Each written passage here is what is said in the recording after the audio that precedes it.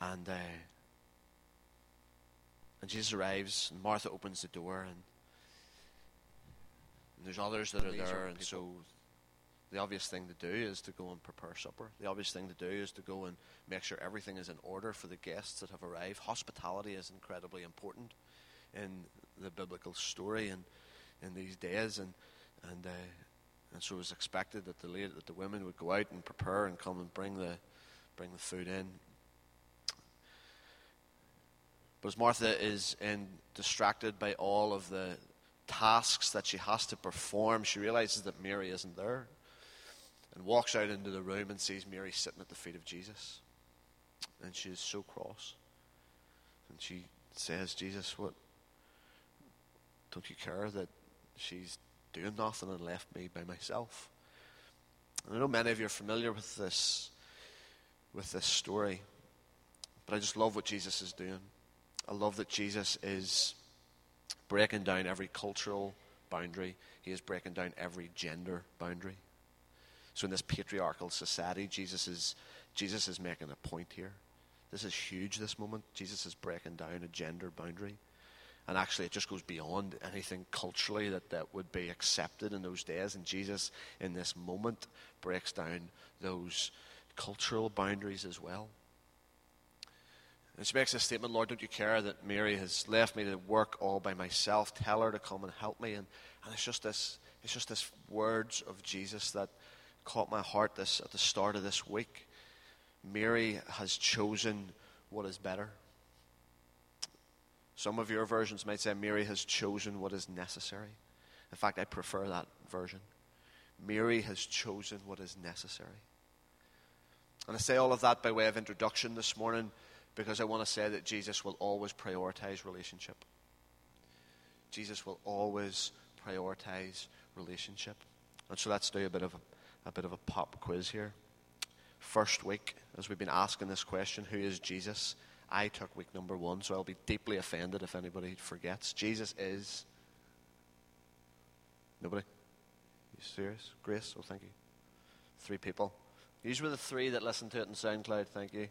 God bless you. Week number 2 was David, and he did Jesus is. David, you're not allowed to answer. Jesus is. Thank you. Amy was last week. Jesus is normal. Now, there was a bit more voices that time. Short-term memory. 3 weeks was too long ago to remember. And this week, I want to, in answering this question, who is Jesus? I want to say that Jesus is friend. He will always prioritize relationship. And there's so many in fact, as even this morning, I thought to myself, we could literally go on weeks and weeks looking at this topic. Because as we go right back into the Old Testament, I believe, and you don't have to agree with me, but I believe even in Genesis 3 verse 8, where it talks about Jesus came in the cool of the day, walking in the cool of the day, and Adam and Eve were nowhere to be seen. They had taken of the fruit, and they were hiding because they were naked. They were hiding because for the first time they'd felt shame. But I think this walking in the cool of the day was just this relationship that He'd always intended for us, this deep friendship that He'd always intended for us to walk in. And I think that from Genesis 3, from that moment to Revelation, and right till now, Jesus has been redeeming that relationship that was broken. He's came to reconcile that relationship that was severed, and He will always prioritize relationship. We're told of Moses. I love what it says of Moses in Exodus 33. It says that Moses spoke face to face with God as you would with a friend. This beautiful friendship, this beautiful heart that God had to reconcile that relationship, to restore that friendship with His people, with humanity, with the nations. And we see it in Abraham. Abraham, incredible character, but it's told of him as James speaks of him in James chapter 2, I think it is, that Abraham, he was called the friend of God. And I just think that Jesus, and I think as I just wanted to introduce that story to remind you that Mary had chosen what is necessary. Because that was the heart of Jesus. That was his heart. That's where we would find ourselves, at his feet, face to face. Restoring of relationship, restoring of friendship. That's what is necessary. That's what is better. And as what I said right at the beginning, we are wanting these weeks that we have in this place just to continue to speak of Jesus. And I've found that it's incredibly difficult because he is so much greater, he is so much nicer and kinder and gracious and merciful and loving than we could ever possibly imagine, than we could ever possibly articulate. We're doing our best, but even our attempt this morning it is nothing in comparison to how loving he is, to how good he is, to how kind he is, to how he is for you. And in John chapter 1, I just love the language that Eugene Peterson uses, that Jesus, he took on flesh and he moved into the neighborhood. He became incarnate. This is stunning. He came and he moved into the neighborhood. He took on our flesh, became tempted as we are, yet without sin. He moved and he lived among us. And grace and truth came through him, as John goes on in verse 18 of that first chapter. Grace and truth came through him, and he was here.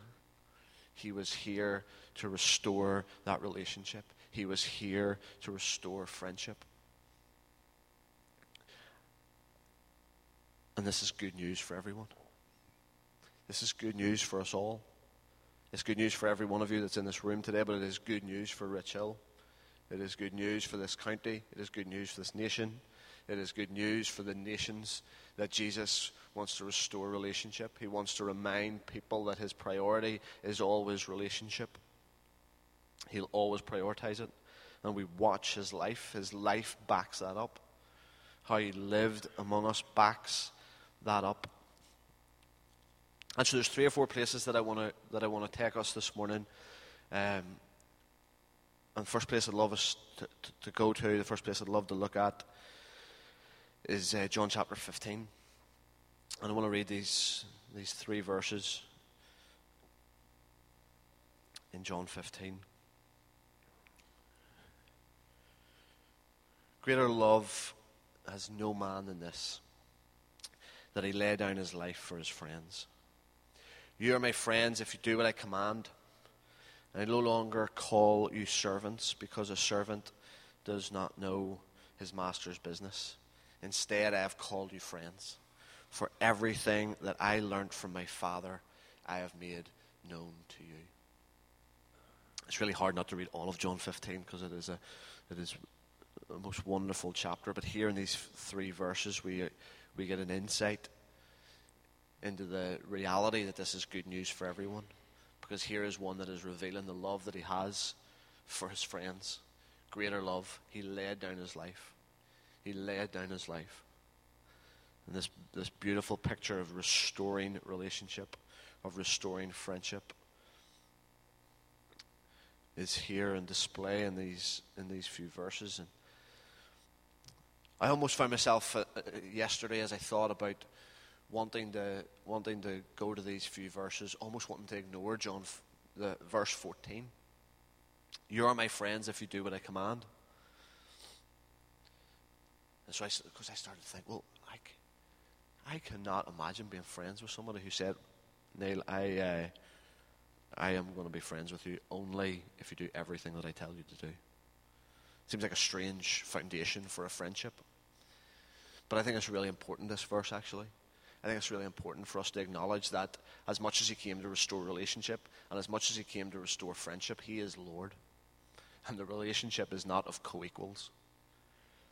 And he's not and sometimes this can become, it feels like in certain circles, this idea can become really popular that Jesus is my buddy. Jesus is my frat boy, or whatever American terms. I can't think of anything, we don't have any of those cool terms here in Northern Ireland. But like Jesus is my pal. Me and Jesus hang out.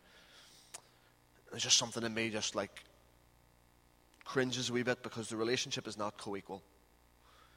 And I hope it doesn't feel contradictory, because I think when Jesus says, do everything, if you're my friends, if you do what I command, he's saying, listen guys, I know the way, the truth, and the life, because it's me. I am the way, the truth, and the life.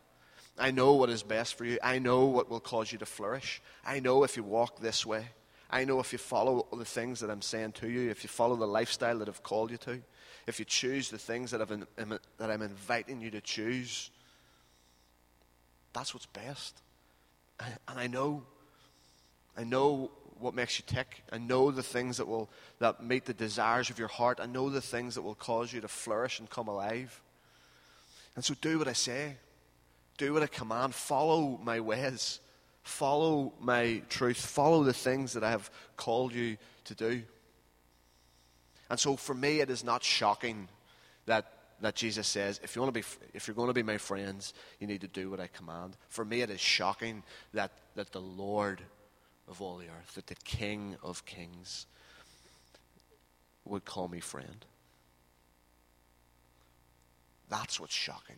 That's what's stunning. Nothing else should surprise. Nothing else should cause us to stand back from this verse, but the fact that he said that he calls us friends. He does not dismiss his role as Lord. But he says here, and I think how he lives out his life, that this is not a master-servant relationship. This is not a master-servant relationship because I'm including you. I'm including you in this. And everything that I've learned from the Father, I am making it known to you. Everything I've learned, I've made known to you, is what Jesus said. There's no secrets. He is not withholding. He is not saying that I'm Lord and there's only a certain level that you can get to. He's calling us friends. And in doing that, he's reminding us he's not keeping any secrets. This is all for you. You're invited in on all that has been revealed from him. You're invited in on that. I'm including you in this. I'm making it known. I'm not hiding. And I just feel that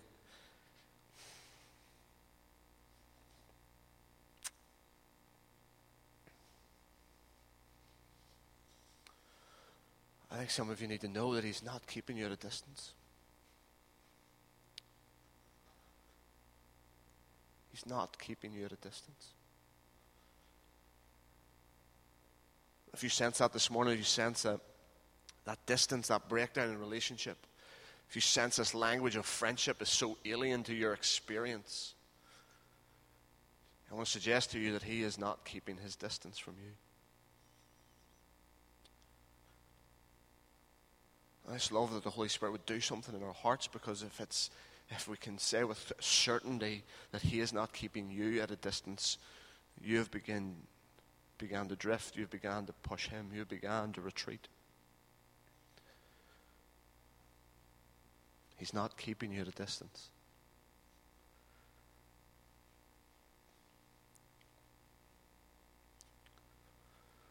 Jesse's not keeping you at a distance. Veronica, he's not keeping you at a distance. Johnny, he's not keeping you at a distance. No secrets. There's nothing he's holding back. Everything he's known, he wants to make it known to you and through you. The Holy Spirit in this moment,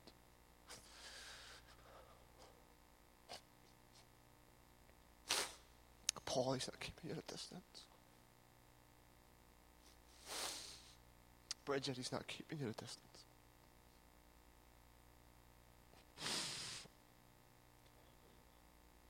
There's nothing he wants to withhold.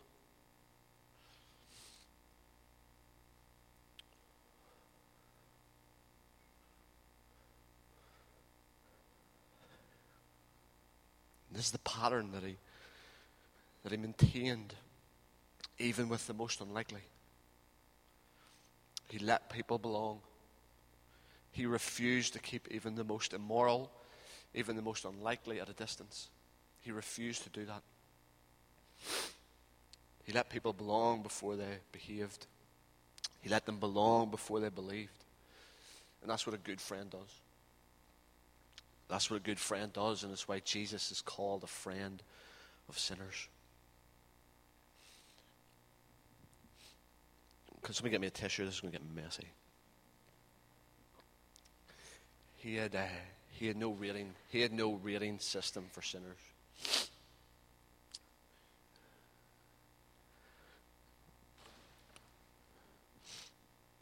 I know sometimes asking for feedback is a challenging thing, but I don't want to be on my own here. Are you with me? Anybody tracking with me here? How do we do this? Thanks, Joe.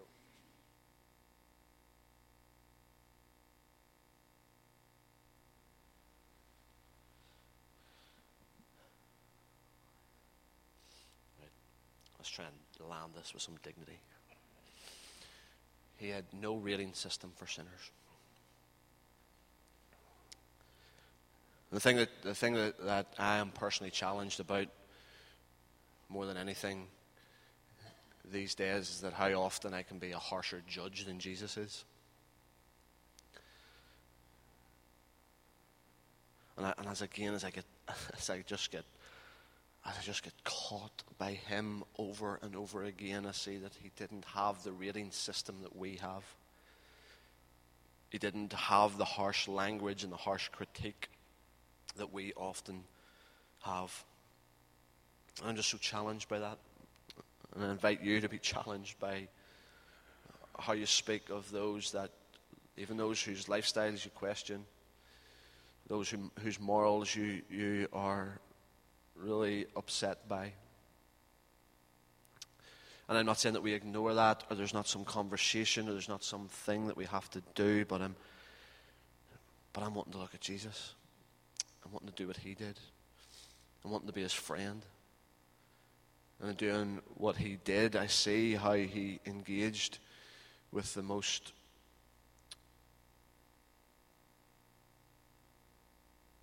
disreputable characters. Those of such poor reputation. Those that everybody would have whispered about. Those that everybody would have avoided. Jesus was called a friend of sinners because that's where he so often found himself. One of the points during the weekend on the Friday night, it was just a time that I almost find it hard to pick out the one big highlight, but there was just these wee stunning moments that were littered throughout the 2 days. And Jasper Rutherford got up to share, and Jasper's done an incredible amount of work and research down in the south, across the Republic of Ireland, done this research and the perception of the church and young people's comments on why they've left the church and why they wouldn't go to church, and extensive research. And if anybody's interested, there is a book with all this research. But one of the things that Jasper shared, and one of the things that just continues to break Jasper's heart, is that young people, but especially young people, have ended up mistrusting the goodness and the kindness and the grace and the forgiveness of a loving God. They haven't seen that demonstrated through the church. In fact, they've seen the opposite. And so whenever we come with this type of language, when we come with this presentation of who we truly believe Jesus has revealed himself to be, full of goodness, full of kindness, full of generosity, full of grace, and full of forgiveness, we're finding that there's a mistrust of that because they've been told something else for so long. His nature and his character has been misrepresented for so long. There's just this mistrust that needs to be broken. And I believe that we can break it. I believe that as we begin to think differently, it inevitably impacts how we act. what you begin to think, what begins to go through your mind, how you begin to process, inevitably impacts your behaviors, what you do. And so as we begin to think like this, that's how we begin to act. We begin to act loving. We begin to act with that same kingdom mandate that he came with and entrusted us with before he left. And so we enter these moments carrying that love, offering that goodness, and offering that kindness, offering that friendship. Not just being friendly, but being a friend.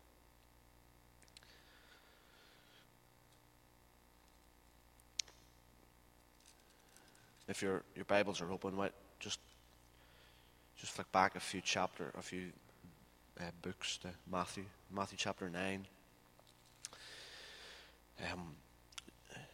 Jesus went on from there, reading from verse 9. He saw a man named Matthew sitting at the tax collector's booth. "Follow me," he told him. Matthew got up and followed him. And while Jesus was having dinner at Matthew's house, many tax collectors and sinners came and ate with him and his disciples. And when the Pharisees saw this, they asked his disciples, "Why does your teacher eat with tax collectors and sinners?" On hearing this, Jesus said, "It is not the healthy who need a doctor, but the sick. But go and learn what this means. I desire mercy, not sacrifice. For I have not come to call the righteous, but sinners." See, the idea of hospitality and the idea of sharing a meal is littered right from the Old Testament right into the New. And so in this culture, to eat with someone was to identify with them. And I know that there's still a part of us that thinks like that today, but I don't think it's that prevalent. It was hugely significant in the days of Jesus that to eat with someone was to identify with them. That's what I love about a baptism service. That's what I loved about last Sunday night with Josh and Seth.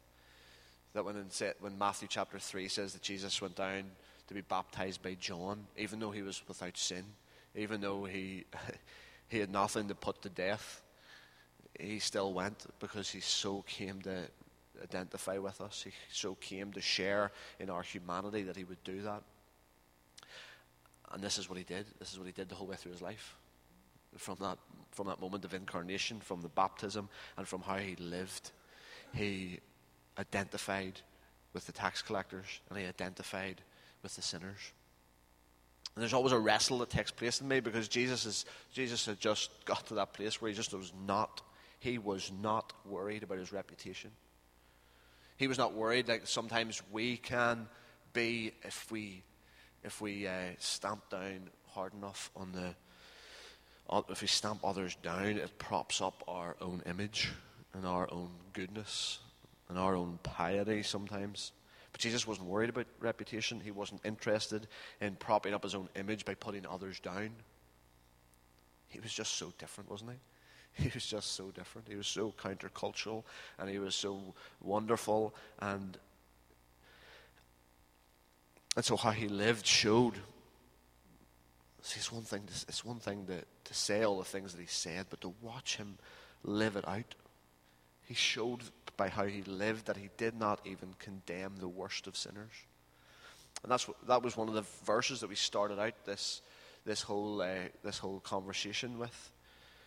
Was that we're so familiar with John 3 verse 16 that we sometimes forget that there is a verse 17 of John chapter 3, and that Jesus came not to condemn the world, but that the world will be saved through him.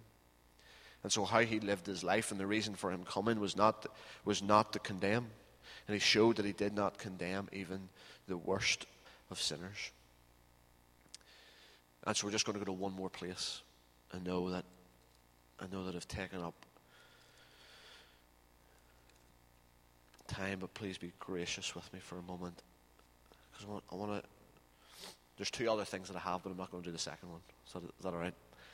That many people would have thought of tax collectors as the worst type of sinner. These were cheats. These were manipulators. They were coercive. They were just not pleasant men, and they were viewed upon with great disdain. And many would have thought of the tax collectors as the worst type of sinners. So let me read this. Let me read Luke chapter 19, the story of Zacchaeus, and then I'll wrap it up. Jesus entered Jericho, was passing through, and there was a man named Zacchaeus, and he was, not only was a tax collector, but he was a chief tax collector. He was extra hated. And he was wealthy, and he wanted to see who Jesus was, but he was short. So because of the crowd, he ran ahead, climbed a sycamore tree, since Jesus was coming that way.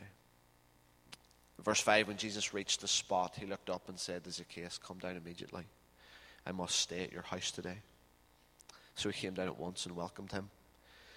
And all the people saw this, and they began to mutter, as they had done the whole way through Jesus' life, "He is gone to be the guest of a sinner."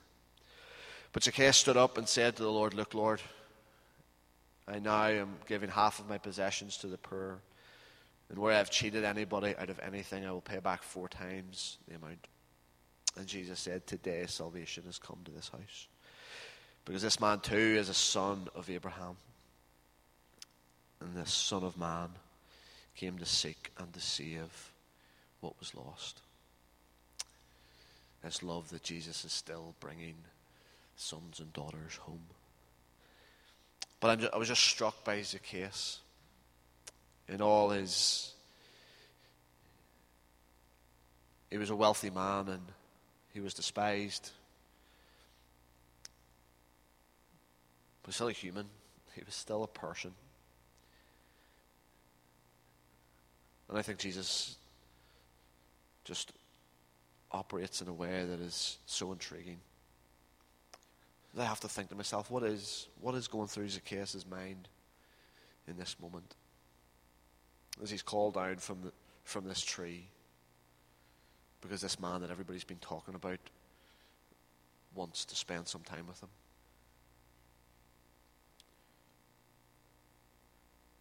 And I don't know what's going on within Zacchaeus, but I'm sure there must have been those questions. Doesn't he know who I am? What will his followers think of him when he comes to my house? Does Jesus know how I even paid for this house?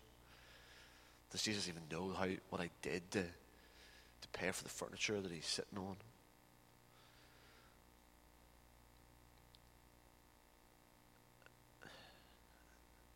And so I found myself over the last couple of days as I thought of Zacchaeus, what was it that changed? What was it that caused Zacchaeus in a moment to stand up and say, to repent, to fully turn 180 degrees, from the life that he'd lived, to actually restore and pay back more than what it was that he'd even stolen? What was it? What was it that changed? And I'm so convinced. I know that there's times where you can come to Scripture and you can come with an idea and try to fit it into your idea. And I hope that I'm not doing that. I really don't want to do that. But I think what changed was not a religious duty. I don't think that's what was going on. I don't think this was some religious duty that Jesus had informed him of all the rules and all the laws. So now this is what you're going to have to do, Zacchaeus. I don't think it was a religious duty. I don't even think it was because it was of a biblical principle.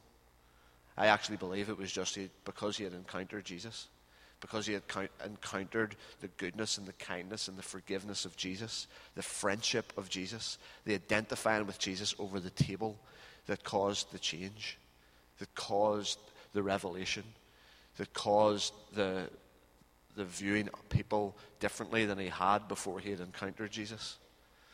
And I so believe that there's something happens, there's something shifts when we encounter his goodness, when we encounter his kindness and his forgiveness. And so that's I find myself praying that for me.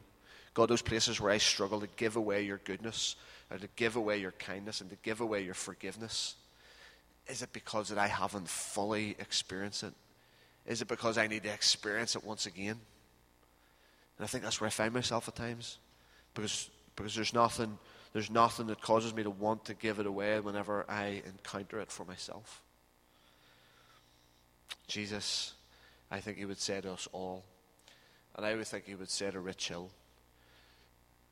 I am not your accuser. I am your friend. And I think we need to know that. I think we need to know that for ourselves. He is not your accuser. He is your friend. And I think as you spend time with family, as you spend time with people that maybe could potentially tarnish your reputation. Maybe nobody else will spend time with them people.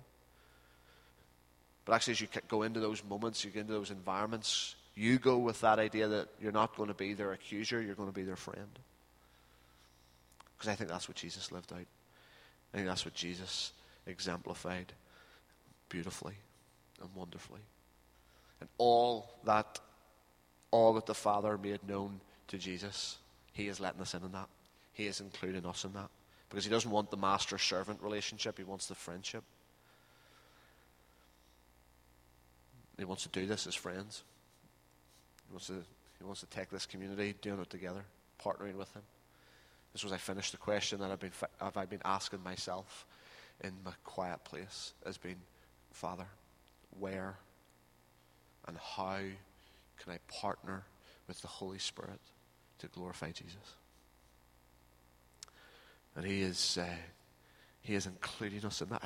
I know I keep on saying it, but I feel like I'm only getting it now myself. I've written it down here on paper, but I feel like I'm just sort of grabbing it as I'm going. And so I end up just saying it over and over again if I don't stop. So, Father, thank you for this time. As we just finish with this last song, we just ask that you would come and you would bless us. You would seal something in our hearts. You would challenge something deep within us. In Jesus' name, amen. I'm so sorry that I went on